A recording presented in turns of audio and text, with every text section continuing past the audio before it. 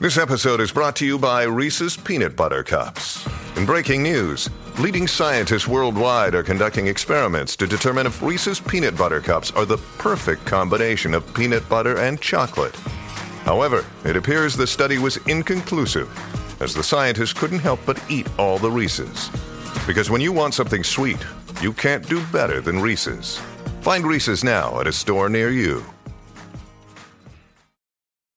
When you need mealtime inspiration, it's worth shopping Kroger, where you'll find over 30,000 mouth-watering choices that excite your inner foodie. And no matter what tasty choice you make, you'll enjoy our everyday low prices, plus extra ways to save, like digital coupons worth over $600 each week. You can also save up to $1 off per gallon at the pump with fuel points. More savings and more inspiring flavors make shopping Kroger worth it every time. Kroger, fresh for everyone. Fuel restrictions apply. If you have hiking boots, that's great. Certainly, you don't want to go down in there with like flip-flops or Crocs or anything like that, because it can kind of be rough. And they're kind of sharp rocks at times. So you want sturdy shoes. Wait, just a second. Did you say Crocs? I did say Crocs. As much as I love my Crocs, I wear them all the time. I would wear them into the caves. I mean, first, I think they would slip off your feet as you're going down the ladder. They might. You know, you originally bought those for camping in the evening at our campsites, right? Mm-hmm. But now, strangely, I see you wearing them kind of all the time. I wear them all the time, yeah. One time I wore them to the gym, and then I had to do the treadmill with my Crocs on. And you know what? I was perfectly fine with that. It's probably something you don't want to share.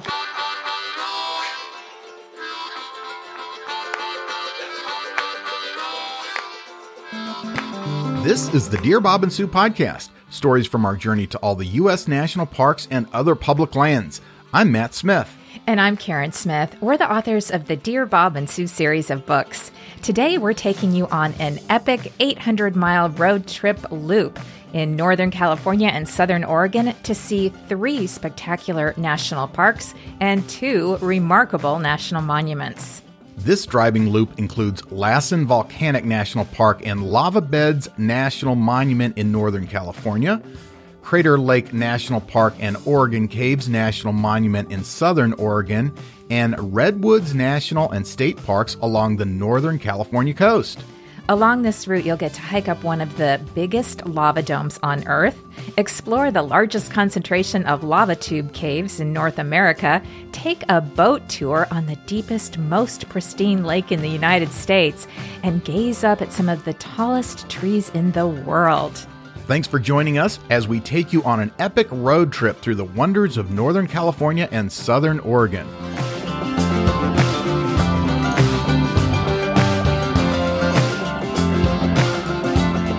Before we jump into today's topic, we wanted to talk briefly about one of our favorite subjects, bison.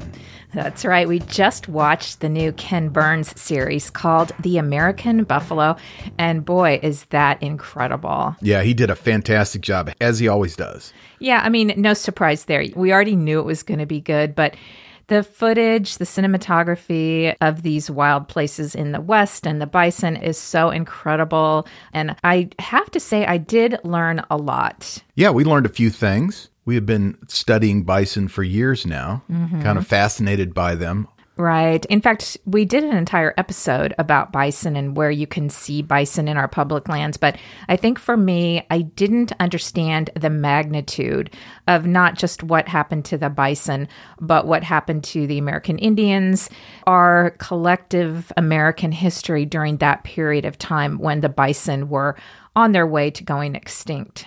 And it did answer a question for me, which was, if they killed all of those bison, where are the bones? You would think there would be bones and skulls all over the place. I mean, they killed about 30 million bison, and they answer that in the series. They collected those and realized that actually the bones were worth a lot of money too, so they collected them and sent them back to be processed. Yeah, a lot of really fascinating details on this show. So we highly recommend it. It's a 2-part series on PBS. Each episode is 2 hours long. I just noticed, Matt, too, that you can also watch it on your computer. PBS has it full length, so we can put a link to that in our show notes about where people can watch it if they don't have TV. Okay, I'll do that. Okay, sounds good. But we have other bison-related news, don't we? And this is such amazing good news. You may have heard, because this happened on June 26th of 2023, that up near Glacier National Park in Montana, a small herd of bison, about 40 of them, were released back into a homeland that had not had bison in over 100 years. Yeah, that's fantastic. And 40 doesn't sound like a lot, but when bison don't have predators, and I don't know about that particular area, but I don't think there are a lot of predators up there. Those herds can grow as much as 30 to 40% a year. So that herd could grow pretty quickly. And I would imagine that they'll probably add to it because there are a lot of ways for these indigenous tribes to get more bison year after year. So these were released on the Blackfeet Nation by the Blackfeet Indian tribe. They organized the reintroduction. So they released the bison on a 25,000 acre tract of Blackfeet land, and this is in the Chief Mountain area. So the hope is that the bison will eventually expand their range to include the northeast area of Glacier National Park. That'd be really cool if they wandered over into the park. Wouldn't that be amazing to see bison inside the park? Yeah. So I didn't realize this, but the Blackfeet Nation started this 7 years ago. They brought the bison onto their land with support from the Wildlife Conservation Society, the Oakland Zoo, and other partners. They brought in these genetically pure, disease-free bison from Elk Island National Park in Canada. And these bison were the direct descendants of some of the last bison to freely roam that area. So they've had them for 7 years. They've kept them in pens, getting them acclimated before they release them into the wilderness. I had to look up where Elk Island National Park is. It's just outside of Edmonton. And I found out that the Canadian government purchased one of the last herds of bison from a rancher in Montana. And between 1907 and 1912, Karen, they shipped more than 700 wild bison by train to Elk Island National Park. Sounds like we need to go up to Canada and visit Elk Island National Park. Yeah, I wonder how many they have now. I think they have about 700. Still 700? Is it the same 700? They're 110 years old. Right. They're getting a little elderly, but still probably worth seeing. All right. So the Blackfeet Nation, they have a partnership with Glacier National Park and also with Parks Canada. So the U.S. and Canada are invested in these bison and monitoring what's going to happen with them. So they're going to keep an eye on them just in case they misbehave. They'll have to put together a plan. Right. And hopefully park visitors won't misbehave with the bison like they do in Yellowstone and some of the other parks. Right. Well, bison have a way of taking care of people who misbehave, don't they? They do. Yeah. They do. So again, look for bison on your next trip. This is in the northeast area that you might potentially see them one year. So this would be up by when you make that turn off to Many Glacier or even further north as you head towards the Canadian border. Okay, great bison news. Yes. All right, let's dive into today's episode. You know, about a month ago, we asked listeners for suggestions on future episode topics, and a lot of you responded. And, you know, we got a surprising number of requests for national park road trip itineraries, how to visit multiple parks on the same trip. And that's understandable because people traveling to the parks tend to want to see as much as they can during the week or two that they have for a specific part of the country. Today's episode, we're going to talk about a specific itinerary. That's right. A Northern California, Southern Oregon parks trip. And we're going to start and end the trip in Redding, California, just to make it easier on us. And we're going to travel this loop, this circle, counterclockwise. Obviously, you can start your travels wherever is most convenient for you. Right now, you can fly in and out of Redding. It's a smaller city. If the flights there are too expensive, you can also look at Sacramento or San Francisco, which are bigger towns that are not that far away. Redding is just a convenient place to spend the night, your first night on the road. So we recommend doing this trip in the summer and the fall. So basically from July through early October. And that's because of the lingering snow in 2 of the 3 national parks. That would be in Lassen and Crater Lake National Park. Right. And the window's fairly short because then it starts snowing again. Right. So we've done some of these in late September and have had a dusting of snow, but that can actually be pretty cool too. Those first early snows when it's just an inch or 2, but you still have warm days, those can be fun in the parks. Well, sure. And you could also do this as a winter trip if you wanted to see these parks in snow and you wanted to snowshoe. However, you're going to be crossing mountain passes that could be difficult, especially if you're in a rental car. It's tough to prepare for that kind of winter driving. So we're going to pretend that we're doing this in the summer. Okay, we're going to start in Redding, or if you're coming up from the south, you could start at the little town of Red Bluff. That's also right there on I-5. Now, we're going to drive 80 miles east to Lassen Volcanic National Park and the Visitor Center, the Komiamani Visitor Center, and that is at the southern end of the park, and we're going to work our way, or at least our description here, we're going to work our way from south to north through the park. Exactly. Let's talk about Lassen Volcanic National Park for a minute. I don't think we've done a full-length episode on this park, have we, Matt? I don't know. I don't remember every single 140 episodes. Episode was about, but I'm guessing we probably haven't. I don't think we have. So let's talk about it for a minute, because this is such an underrated park. It always surprises me that they only get about 500,000 visitors a year. Now, of course, that's mostly in the summer and fall, but still, that's such a low number for what a beautiful park it is. That is a low number, although one year, I don't know how many years ago, we were driving through, just happened to have time right around, I think it was Labor Day, and it was crowded. It was crowded on Labor Day weekend, yes. Although I think part of that was because we had done a book signing at Whiskeytown National Recreation Area, which is to the west side of Redding, and Whiskeytown had closed all of their facilities like boating and camping due to a forest fire. So I think that, Matt, everybody went to Lassen because it was one of the few places open. Right. Yeah. People were looking for a great outdoor place that didn't have that, and Lassen was the perfect place to go that weekend.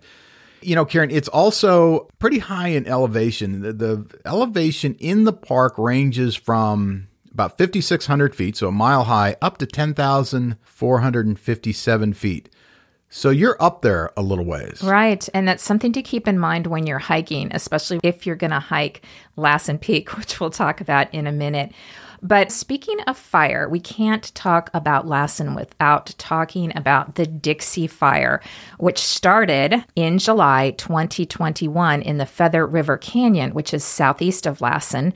And then the fire entered through the southeast corner of the park on August 5th, 2021. And it wasn't fully contained until October 26th. So unfortunately, 73,000 acres within Lassen burned. It was California's largest ever single fire, and it burned almost 70% of Lassen National Park. Yeah, that's a devastating fire. If you think of the park divided by the park road that runs north and south through it, really everything on the eastern side of that park road, that was where a lot of it was affected. Although the fire, probably due to fire suppression activities, it didn't get all the way to the road in a lot of places. And we have not been there since the fire, but I have read a lot of blog posts and people's reviews who say that the park is still magnificently beautiful. It's still worth visiting.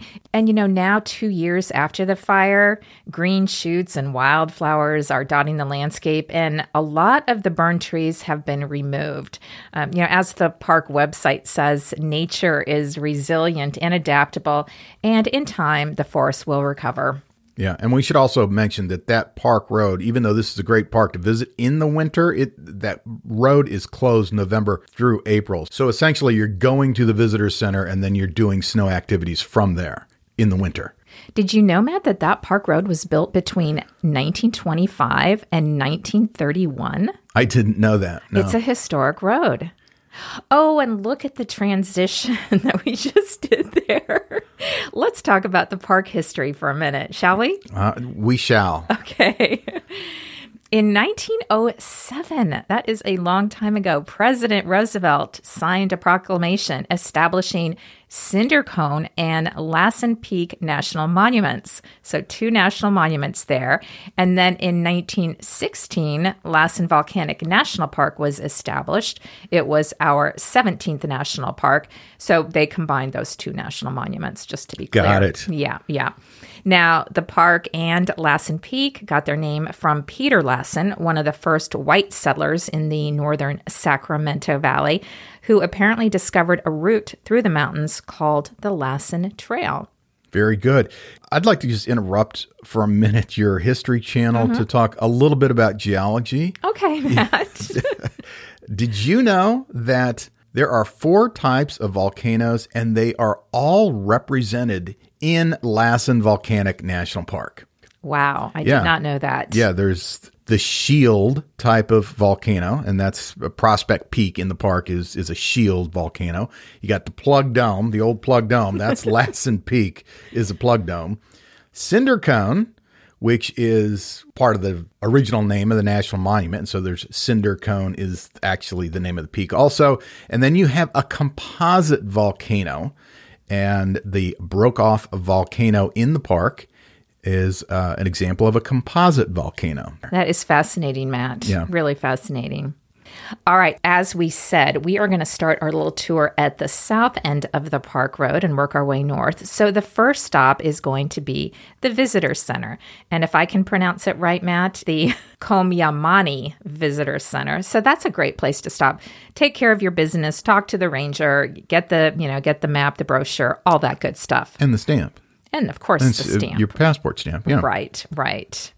Okay. So as you're driving north up the park road, one of the first things you're going to come to is Bumpus Hell Trail. It's off to the right side or the eastern side of the park road, and it is one of the largest hydrothermal areas in the park. We loved this particular trail, this area. It was such a surprise to us because before we went, we didn't realize that Lassen is like a mini Yellowstone. It is, and we were there one cold morning in September, early in the morning, and the combination of early morning and cold, the steam coming up from the thermal features were really prominent. So if you have a chance to visit early in the morning, I think that it's more dramatic. Now, this trail is an easy 3-mile round-trip hike. You're going along a stretch of boardwalk, and you've got close-up views of boiling mud pods and these beautiful turquoise pools. So it really is stunning. Yeah, it looks like a little Yellowstone, like you said. If you go to Yellowstone and you do the pull-offs where they have boardwalks around some of the thermal features, it looks and feels like you're in Yellowstone. Without all the people.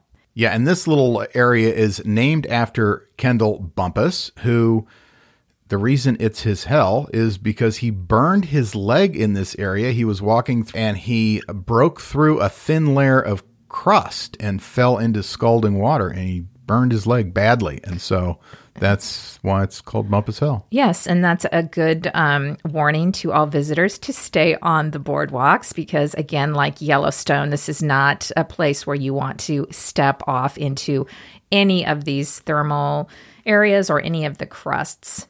And one note, as we said, that the road is closed in the winter, and so this trail is only open in the summer and fall. We are going to continue north. You're going to come to Lassen Peak. And this is a peak that erupted last in 1915, Karen, May 22nd, 1915. It blew a huge mushroom-shaped cloud of ash over 30,000 feet into the air.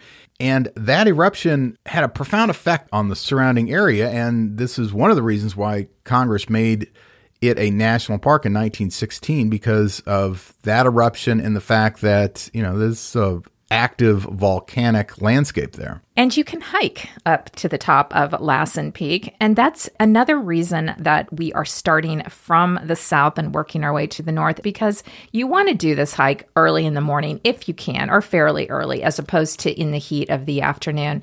It's a 5-mile round trip hike. You're starting at 8,500 feet of elevation, and you're gaining about 2,000 feet on your way up to the top. Yeah, and since it's a 5-mile round trip, that means the one way is 2.5 miles. So about 2,000 feet in 2.5 miles. That's pretty steep. The rule I always go by is 1,000 feet elevation gain per mile is about as steep as we can hike. Yes. Yeah, so this is right about at that level. Right. Now, when we visited our first time, all those years ago, we wanted to hike to the top, and we started out. However, there was a crew there working on the trail at about the halfway point, and so the trail was closed when we got to about halfway up. So that was disappointing. However, if you don't feel like doing the whole thing, you could just go up halfway, and you still have some incredible views from up there. The way this particular trail is situated, you get pretty good views like almost immediately. Yeah, I think it's worth doing. Even if you go up a third of the way, half the way, you're going to get great views of the rest of the park. Yeah, for sure. All right, another stop that you can make, a popular place, is Kings Creek Falls. This is about a 2.3-mile loop, about a 700-foot descent along the upper Cascade section of the waterfall. And just note, there is a steep, narrow stone staircase that goes one way, and then when you return uphill, you go on the Cascades Foot Trail. So that's a popular hike to a pretty little waterfall. And we did the Manzanita Lake Loop, which is a fairly easy, about 1.7-mile round trip hike. Not a lot of elevation gain, really, if any. Right. This is at the very north end of the park, almost at the point where you're going to be exiting. A lot of photos that you'll see of Lassen are taken from this trail. You have Manzanita Lake in the foreground, and then Lassen Peak rising up behind it. And in this area, you can go swimming, you can rent kayaks, camp in the campground there, or if you're lucky, you can rent one of the 20 cabins there. The Loomis Museum and Loomis Ranger Station are also located in that area. Right. And about those cabins, I saw that they come in different sizes, but there is no bedding provided. So you'd have to bring your own pillows, sheets, and blankets or sleeping bags, which could be a hassle if you're flying. Right. Yeah.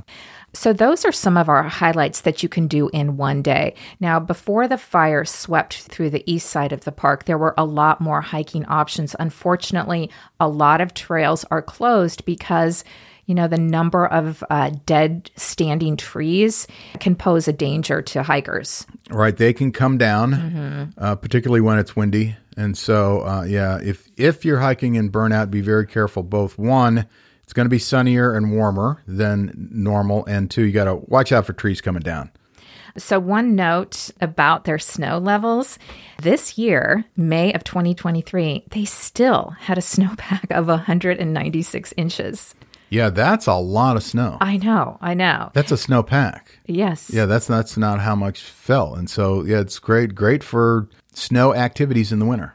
Right. But again, we don't recommend doing this loop in June because at Lassen and at Crater Lake, there will still be a lot of trails closed and possibly even some roads as well.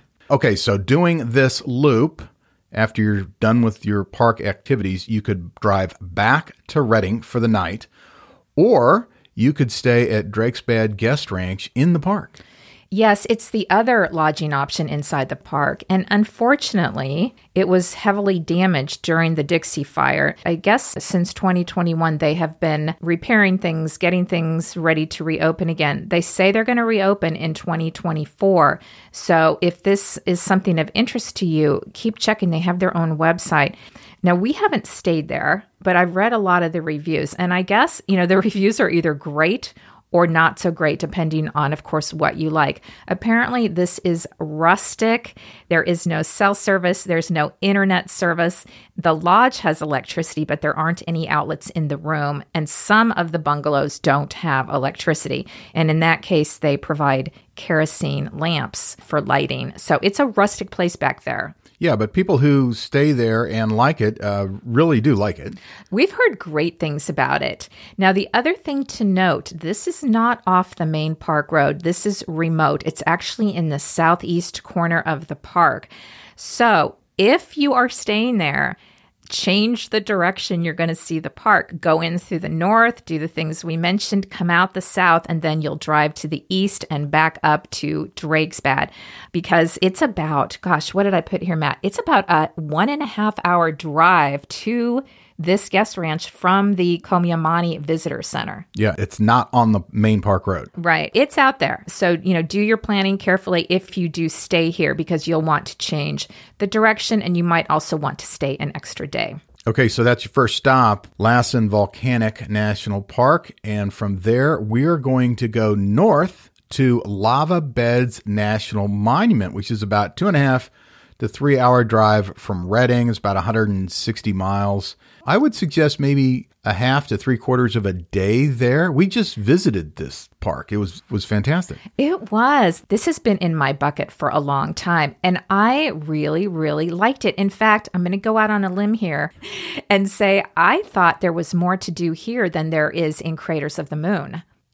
Yeah, we did a good scenic drive. We did a hike. We did a couple of lava tubes. There was plenty to do. And I think there was probably other hikes that we could have done. Absolutely. So briefly, just a tiny bit about lava beds. Over the last 500,000 years, volcanic eruptions on the Medicine Lake Shield volcano, there you go, Matt, have created this rugged landscape, which is dotted with volcanic features. It has more than 800 caves. It has Native American rock art sites, historic battlefields and campsites, and a high desert wilderness. Sounds like there was some geology thrown in there. I didn't want to interrupt because you were on a roll there, but kind of got into the volcanic eruptions creating rugged landscapes.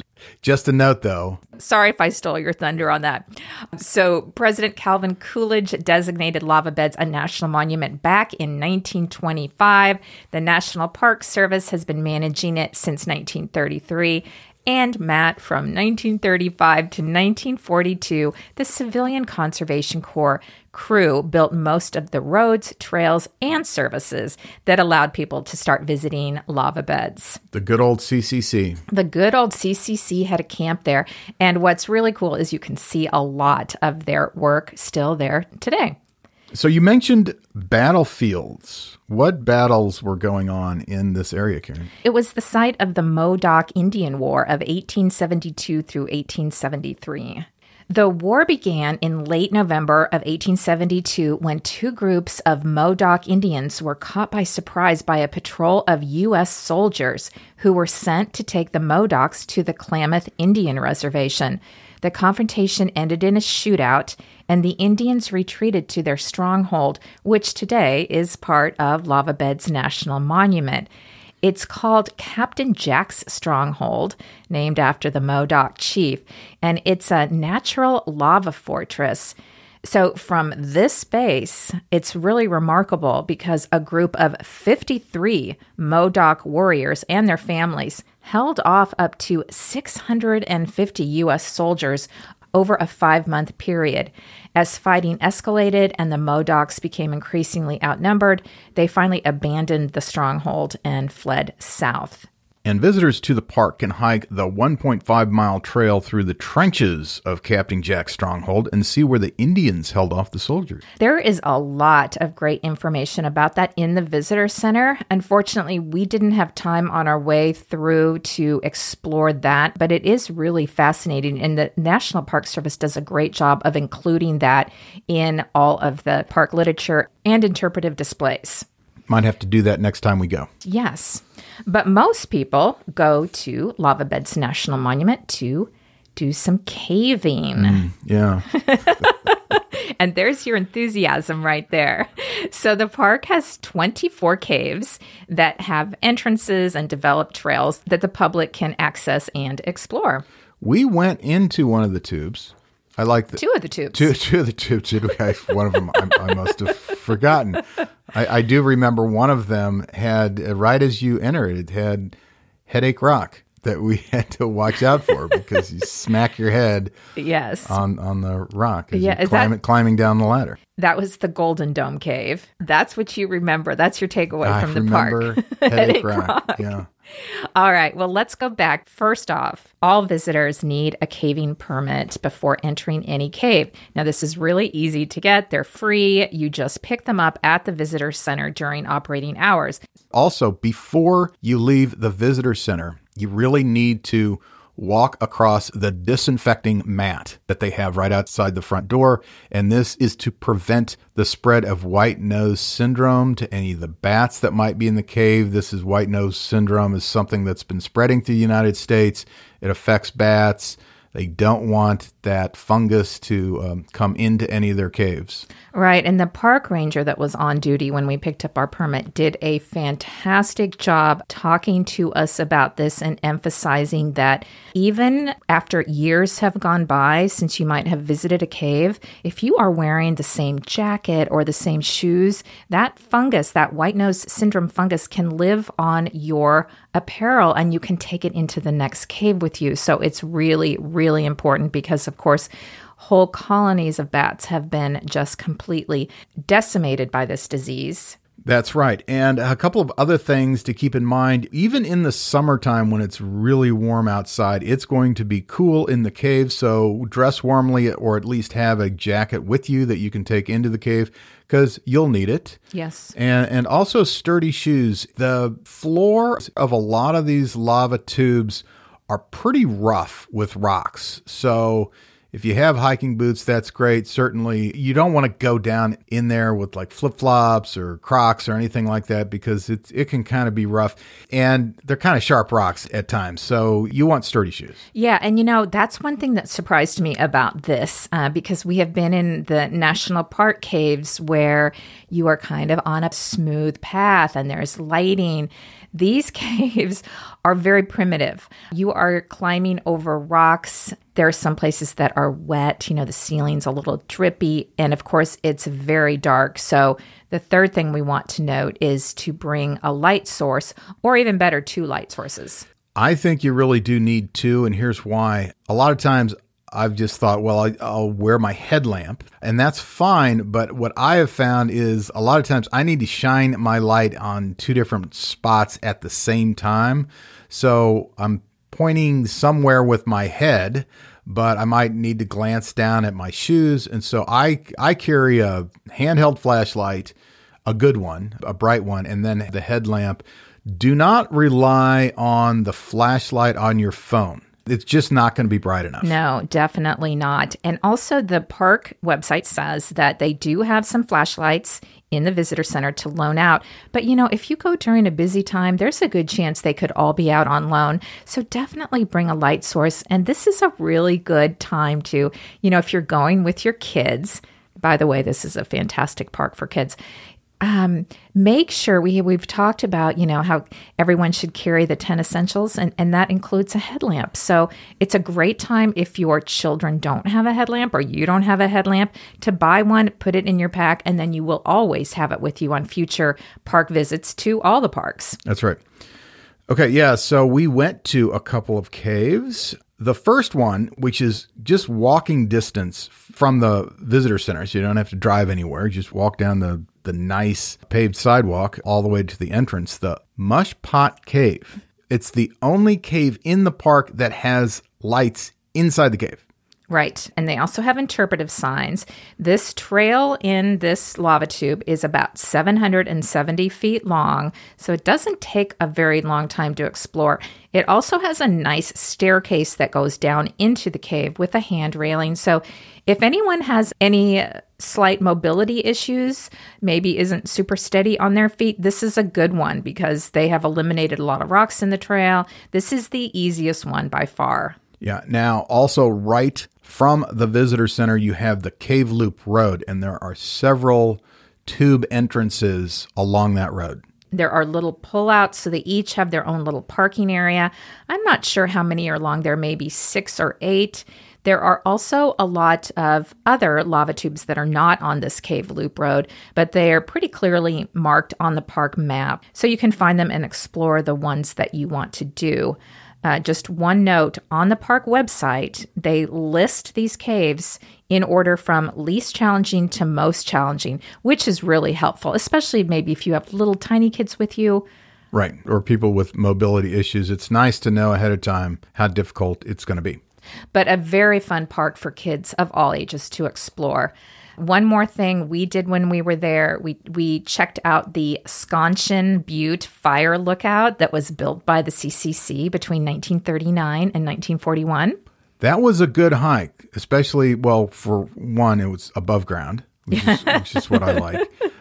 It was just strenuous enough that you felt like you got some exercise in, but it wasn't too strenuous. It was about 1.5 miles round trip, so 0.7 miles each way. And it's a cool lookout when you get to the top. Just classic national park looking structure up there. Very cool. And they used a lot of rocks and a lot of lava rocks as they built not just the fire lookout, but picnic tables and things. So very, very unique, very cool.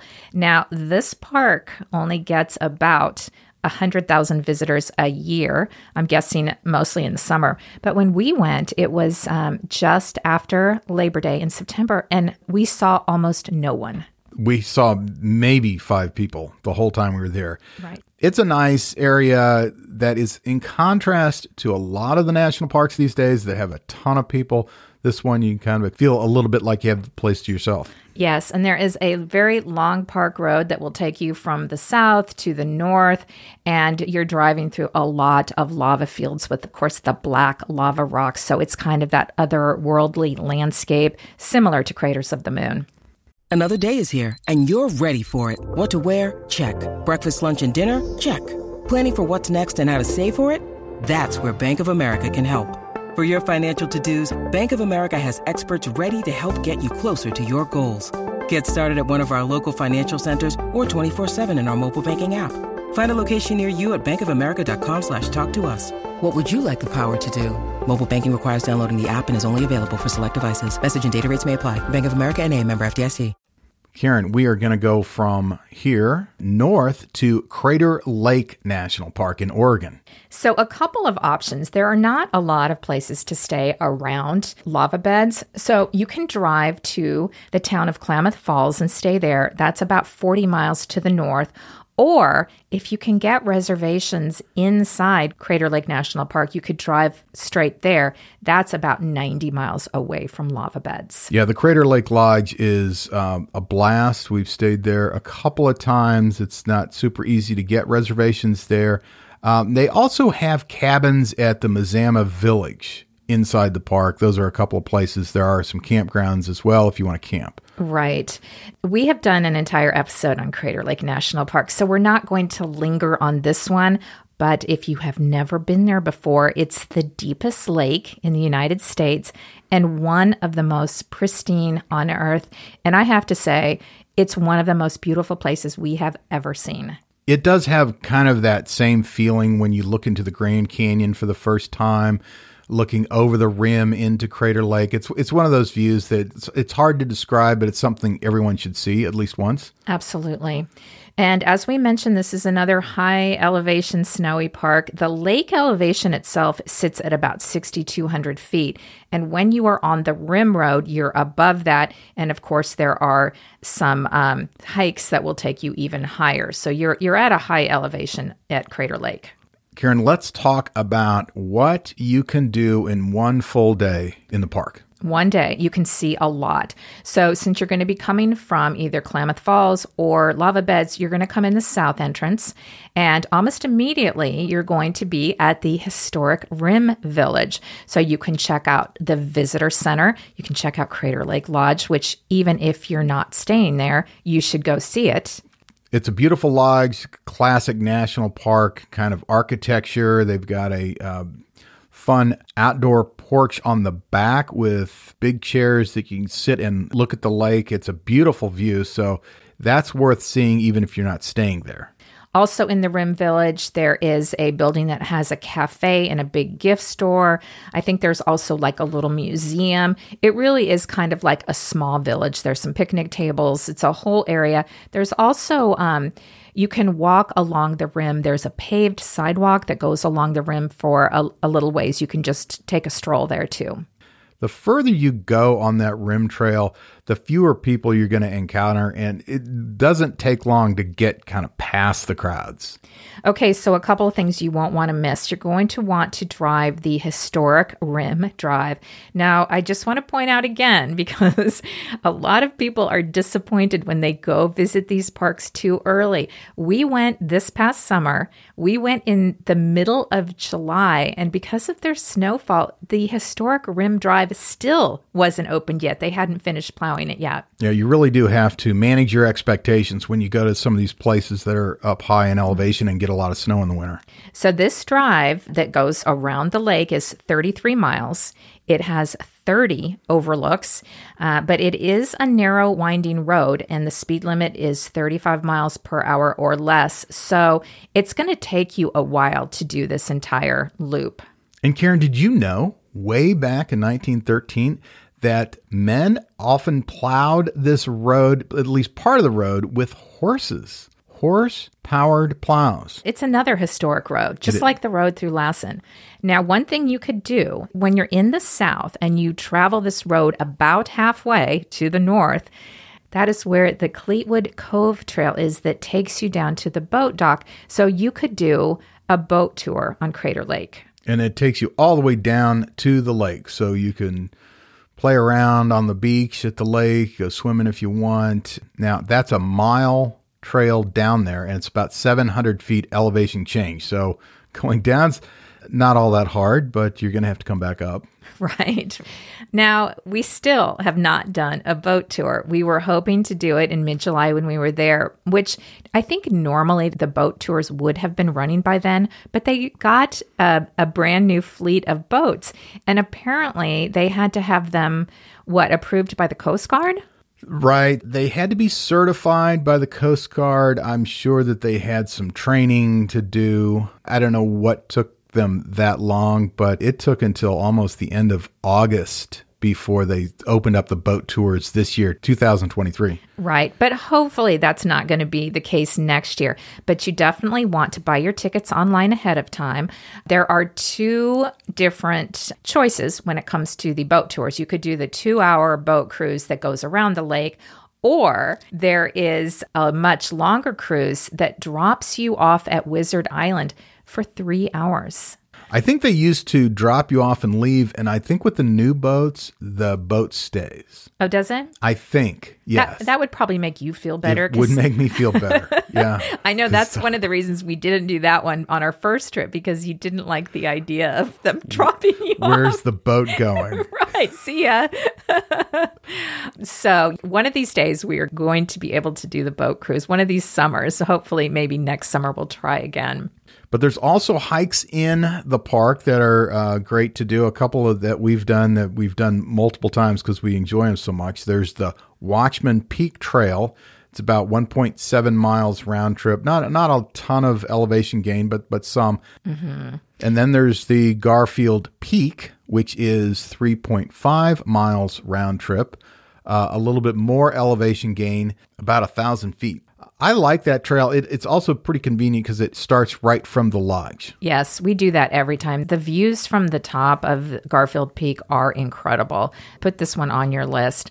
So that's going to take you a full day. Let's say if you check out the Rim Village, you drive the Rim Drive, you go on a 2-hour boat tour, and you do a couple of these hikes. So now you have a full day.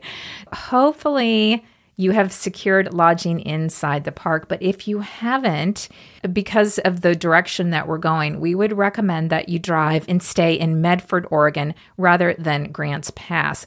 And this is about 75 miles away. So you're going to have a little bit of a drive when you leave the park. And from Medford, we're then going to make our way to the California coast to Redwoods National Park. But before we get there, we're going to stop at Oregon Caves National Monument.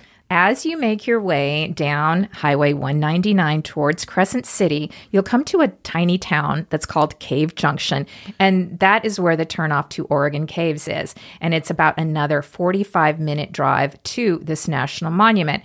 Now, we haven't been there yet, but Matt, this has been in my bucket. I think the last time we drove that highway down to Crescent City, the cave tours weren't happening because of COVID. But people who have been there have told us about it. One gentleman told us that it was so beautiful he cried when he was there. Yeah, I think that crying in a park is always the ultimate compliment. Well, you cry a lot. Sometimes, Karen, you cry on the trail. I've seen you cry on trails before. Okay, well, that's a whole different thing. That's not necessarily crying from joy or because you love something. You're not supposed to cry on the trail.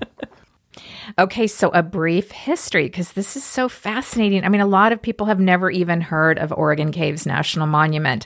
But in 1903, Matt, President Teddy Roosevelt designated millions of acres of forest land for protection, and that includes what became Siskiyou National Forest. This is the forest that surrounds the cave.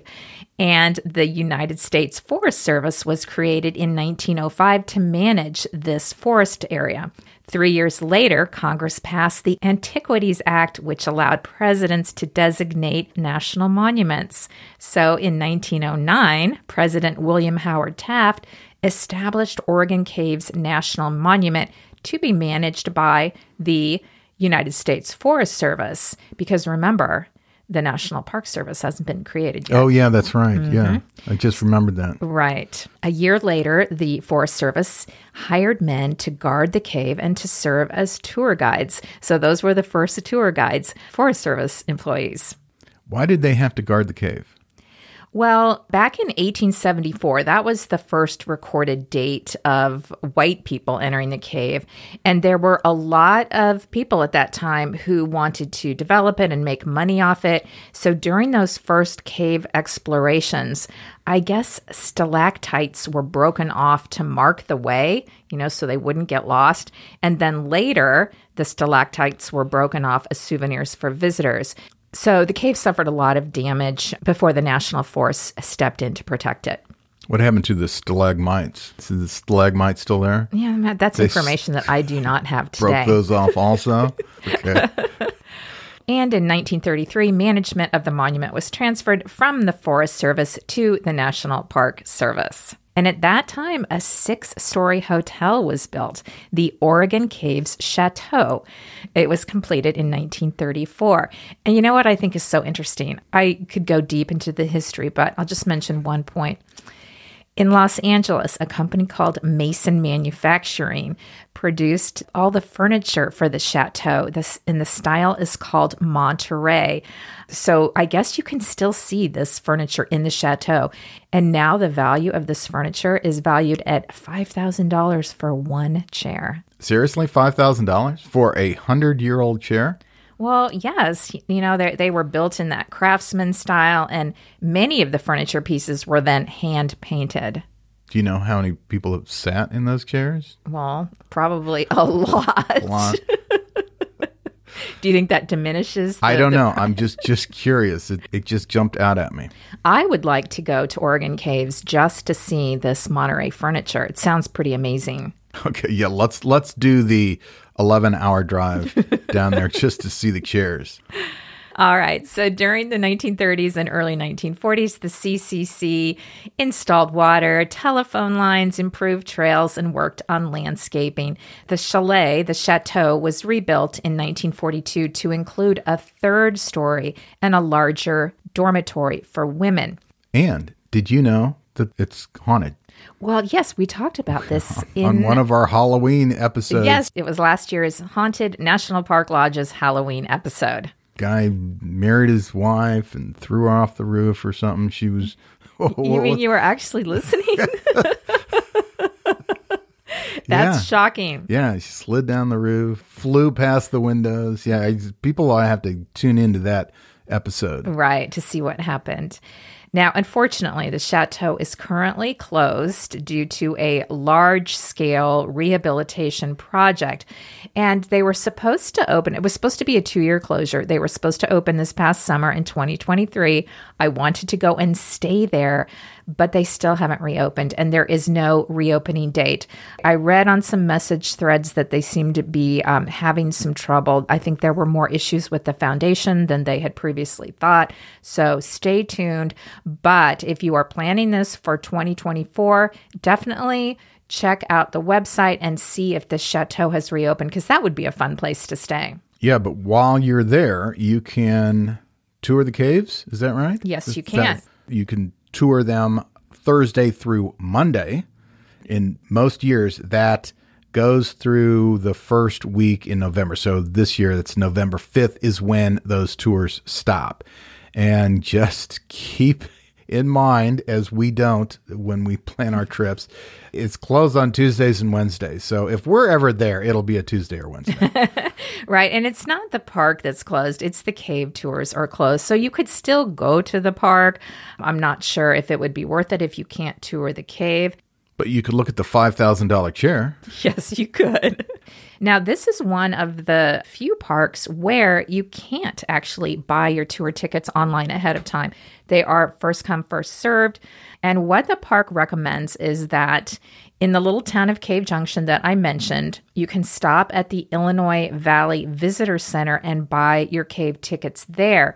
That way, you can make sure you have a cave tour spot before you drive the 45 minutes to get to the cave. For those of you traveling with small children, the cave tours don't allow kids under 42 inches tall on any of the cave tours. Right, unfortunately. 42 inches. Yeah. Measure them before you go. Right. Okay, so if you are driving to the cave from either Crater Lake or Medford, getting to the cave is going to take you about 2 to 3 hours, depending on which spot you're coming from. Then, of course, you're going to need time to do the tour. You're going to need time to check out the chateau and its beautiful furniture. Yeah, if it's open. Put a couple chairs in your trunk. Then it's a 2-hour drive to Crescent City. So that's a full day right there. Yeah, that's your day. It really is, yeah. So if you don't want to visit the Oregon caves, and I can't imagine why somebody wouldn't want to go in a cave, but you could, Karen, skip the cave tour, and then on your way to Crescent City, stop at Jedediah Smith Redwoods State Park, which is right outside of Crescent City, and drive through there, maybe even take a little hike. Absolutely. Because if you're going to skip the cave, you're going to have, a half day you could spend in Jedediah Smith Redwoods State Park, which I think I could say for both of us is our favorite part of the entire Redwoods National Park complex. Right. I love that drive, that Howland Hill Road that you can drive through the park. I don't think it allows trailers. It's a pretty narrow road. Sometimes it's one lane when it's passing between a couple of large trees. I don't think there's anywhere to turn a trailer around. So just know that. Yeah. But then inside that park, there are several great hikes. Yes, we're going to mention 3 fantastic hikes. There's the Grove of Titans, there's the Boy Scout Trail, and there is Stout Grove. These are 3 of the top-rated hikes. They're not terribly long or difficult, so you could do all 3. Right. If you want to see a lot of big trees. Yes. And then, because this is going to be a full day, we would suggest staying in Crescent City. Now, we've had some people ask us if Crescent City is safe to stay in. Yeah, I think it's perfectly safe. We have had no issues before. None. Yeah, I don't recall any reason to be concerned about Crescent City. Yeah, we have not had any issues. And, it's so convenient to Jedediah Smith. If you're going to stay, of course, there are other places to stay. It's going to be, a longer drive to get there. One place we have to recommend that's new, that people are raving about, is Seaquake Brewing in Crescent City. We always love a good brewery. Now, the last time we stayed in Crescent City, unfortunately, they hadn't opened yet. No. So we'll have to go back and check them out. Yeah, Matt, I wanted to tell people about that hike we did. This is just south of Crescent City, right off Highway 101, the Damnation Creek Trail. You want to tell people about that? I loved this trail. Yeah. When it has damnation in the name, it's going to be fun. Yeah, apparently settlers in the 1800s had a brutal time getting through this area, and that's one version of how Damnation Creek got the name. I assumed it was because of the elevation gain on the hike out. Well, you're not wrong about that. This one is 4 miles round trip, but you are descending about 1,200 feet to this little private beach. It's like this little cove, and there was absolutely nobody there when we did it. Yeah, and on that trail, there are a few footbridges that were washed out, and we had to go down into the ravines and make our way back up to the trail. Yeah. They're finally rebuilding those bridges, thank goodness. But check the park website before you do this hike, because I think they close this trail a couple of days during the week so they can work on these bridges. The other thing, too, is check the tide table so that when you get down to the beach and you're exploring the cove and climbing over the rocks, you don't get stuck somewhere when the tide comes in. Yeah, or you're going to be wading back home. Right. Yeah. But I thought this was absolutely beautiful because you've got not just the coastal redwoods that you're hiking through, but then you go down and you've got this incredibly beautiful little rocky beach, and there was fog coming up. And again, at the time, we had it completely to ourselves. I think it was January, so that might have been a reason. But Right. Now, if you keep going south, you get to the Prairie Creek Redwoods State Park. Now, there's only about 30 miles distance between Jedediah Smith and Prairie Creek Redwoods. And this is something that confused us the first time we were in this area, is that the national park and the state parks, they're all kind of co-managed and they are adjacent to each other. You're kind of never sure whether or not you're in the national park or one of the state parks. And in the end, I don't think it really matters because it's all, similar landscape. yes, and that's a really good point, because when we very first went to Redwoods, we were fixated on hiking inside the national park, not these state parks. So we did just a really mediocre hike in the national park, so to speak. And I won't say we wasted our time because, a hike is always great, but we didn't see a lot of these other things that we're talking about because we were fixated on the national park and not the state parks. But if you're going to go to this Prairie Creek area, you want to make sure to drive the Newton B. Drury Scenic Parkway. And it takes you past several sites. You got the Big Tree Wayside that has a 300-foot towering redwood tree right by it. There's also Bald Hill Road, which is paved only for the first 14 miles, but that meanders through the Lady Bird Johnson Grove, and then on to Schoolhouse Peak, which is a great place to have a picnic and take in the views. But I think one of the must-see sites, which we haven't actually seen, is Fern Canyon, at least from what people tell us. Well, we tried to do it. Yes. But it was a very rainy day, and this is a wet hike even on dry days. And so between the rain and the fact that you're hiking through a creek for part of it, we just decided not to do it. Right. You have to have a permit to do this hike during certain times of the year, which we'll talk about in a second. And we were able to get a permit. I was so excited to do it. And literally on the morning of when we woke up, it wasn't just raining, it was a monsoon. And apparently the road that you have to take to the trailhead is a little iffy, even under good conditions. And so we made the call that we would bail on that. And instead we went up to Jedediah Smith. So not a bad plan B. But if you do the hike, it does take you past 50-foot tall walls of hanging gardens draped with 7 different species of ferns. 7, Karen. Yeah, I guess that this was used as a setting in the film Jurassic Park 2, Lost Worlds, because it has that kind of primeval-looking setting. Where you'd find dinosaurs. Where you would find dinosaurs, right. I don't think there currently are any dinosaurs there. No, however, but we haven't hiked the trail, right, so we don't know. We can't say for sure. So what you're going to do is you're actually going to Gold Bluffs Beach. That's where the trailhead is. And reservations are required from May 15th through September 15th. And you can only make these reservations online ahead of time. Yeah. Now, it's a 1-mile lollipop loop from the trailhead. So once you get to the trailhead, it's not that far. But like we said, prepare to get wet. Mm-hmm. You're going to be hiking in water part of the way, even on dry days. But even if you don't have a reservation, you can still get to Fern Canyon from trails within Prairie Creek State Park. Right. From the visitor center, you can hike to Fern Canyon. It's about 10 miles round trip via the James Irvine Trail. That would be fun to do. So the reservation basically is to park at Gold Bluffs Beach. It's not to do the hike. So if you want a longer hike, I actually think that would be fun. Have a 10-mile hike. Well, if you get the reservations, you're hiking a mile. If you don't have reservations, you're hiking 10 miles. Right. So that's the difference. And maybe you want to hike 10 miles. So that'd be perfectly fine. Last time, as we were driving through, we stopped at the Prairie Creek Redwoods. The Redwoods site.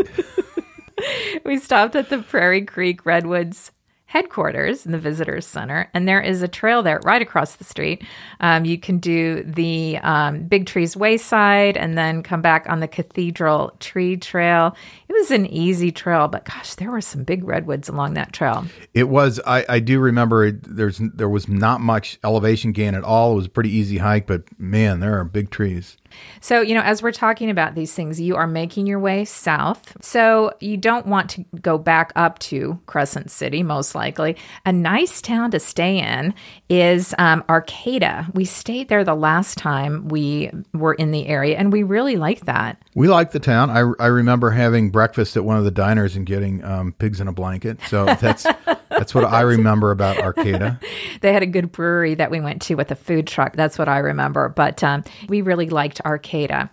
At this point, we are wrapping up the trip. So from Arcata, you can take Highway 299 back to Redding. If this is where you're ending your trip, it's about 140 miles from Arcata to Redding. Or if let's say you flew into San Francisco, you could just continue down the coast. Now, that coastal drive's great. You go through Fort Bragg. That's right. Highway 1 is incredible. Now, a lot of people aren't fans of it because it can be narrow and winding, and there are some steep drop-offs down to the ocean. I think it's one of the most gorgeous drives we've ever done. It is a little bit of a nail biter at some points, I think, but absolutely stunning. One more note, you could add Point Reyes National Seashore. You would be going by that area. Another great park. We did an entire episode on that because we loved it so much. So we have this trip in the Redding Circle pegged at about 8 days, but of course you could extend it to 2 weeks and see a lot of other things. That's right. So, Karen, let's recap. Okay. Day 1, you're traveling to Redding. Mm-hmm. Day 2, you're in Lassen National Park. You're spending the night back in Redding. Day 3, you're going to drive to Lava Beds, spend the night in Klamath Falls, or all the way to Crater Lake National Park that day. Day 4 is in Crater Lake National Park. Probably spend the night in Medford. Day 5, drive to Crescent City, stopping at the Oregon Caves along the way, or Jedediah Smith. Day 6, you're in the Redwoods. You could do Jedediah Smith if you didn't do it the day before, and plenty of hikes to do in and around the Redwoods there. Day 7 is also in the Redwoods in the Prairie Creek area. Spend the night in Arcata. And then Day 8, traveling back home, whether that's Redding or San Francisco or Sacramento. Absolutely. You could customize this to whatever you like to do, wherever you're coming from, how much time you have. But this is just a fantastic loop that has, what did we cover? 3 national parks and 2 national monuments. Yeah, plenty of incredible public lands to visit. Right, and you will get to see such a diverse landscape. So, you have the beautiful forests and lakes and thermal features of Lassen. You have the lava flows at Lava Beds. You've got the deepest lake in the country at Crater Lake. Then you've got Oregon Caves, a beautiful cave. And then you've got the towering redwoods. So 5 really diverse, unique landscapes in one 800-mile road trip. Yeah, a really fantastic loop. And that wraps it up for today's episode. Thank you all for joining us on this epic road trip. If you've been enjoying our podcast, we'd really appreciate it if you took a minute and left a 5-star review on Apple Podcast. It really helps new listeners find our show. And even if you didn't listen to this episode on Apple Podcast, you can still leave a review there. That's right. We just read a review on Apple Podcasts from someone who wrote that they'd already left one review a few years ago, but they felt compelled to leave a second review because they're still listening and still enjoying our podcast. So, feel free to double up as well. Exactly. Double up. Hadn't thought about that before. Everybody go leave another review. or 3 or 4. How many times can you leave a review? I think it's unlimited. Let's test the limit. Okay, let's do it. All right. Much love to all of you.